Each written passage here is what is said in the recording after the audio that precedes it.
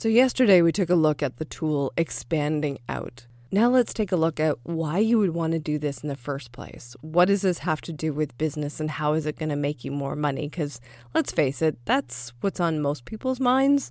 How do we translate this into success?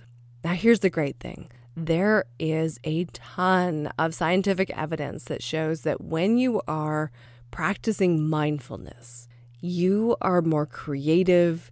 You tap into that intuitive knowing, being able to follow those niggles. And it's well documented that high-level CEOs, successful entrepreneurs, find that mindfulness increases their bottom line. Expanding out is just one of the many tools for mindfulness, but is a simple, easy, and highly effective tool that you can practice anywhere. My name is Dana Ferrant, and this is your Badass Business Mindset. Make sure you head over to innerdominatrix.com to grab a copy of Become a Badass in Business for a deeper explanation on this tool and many more tricks to grow your business.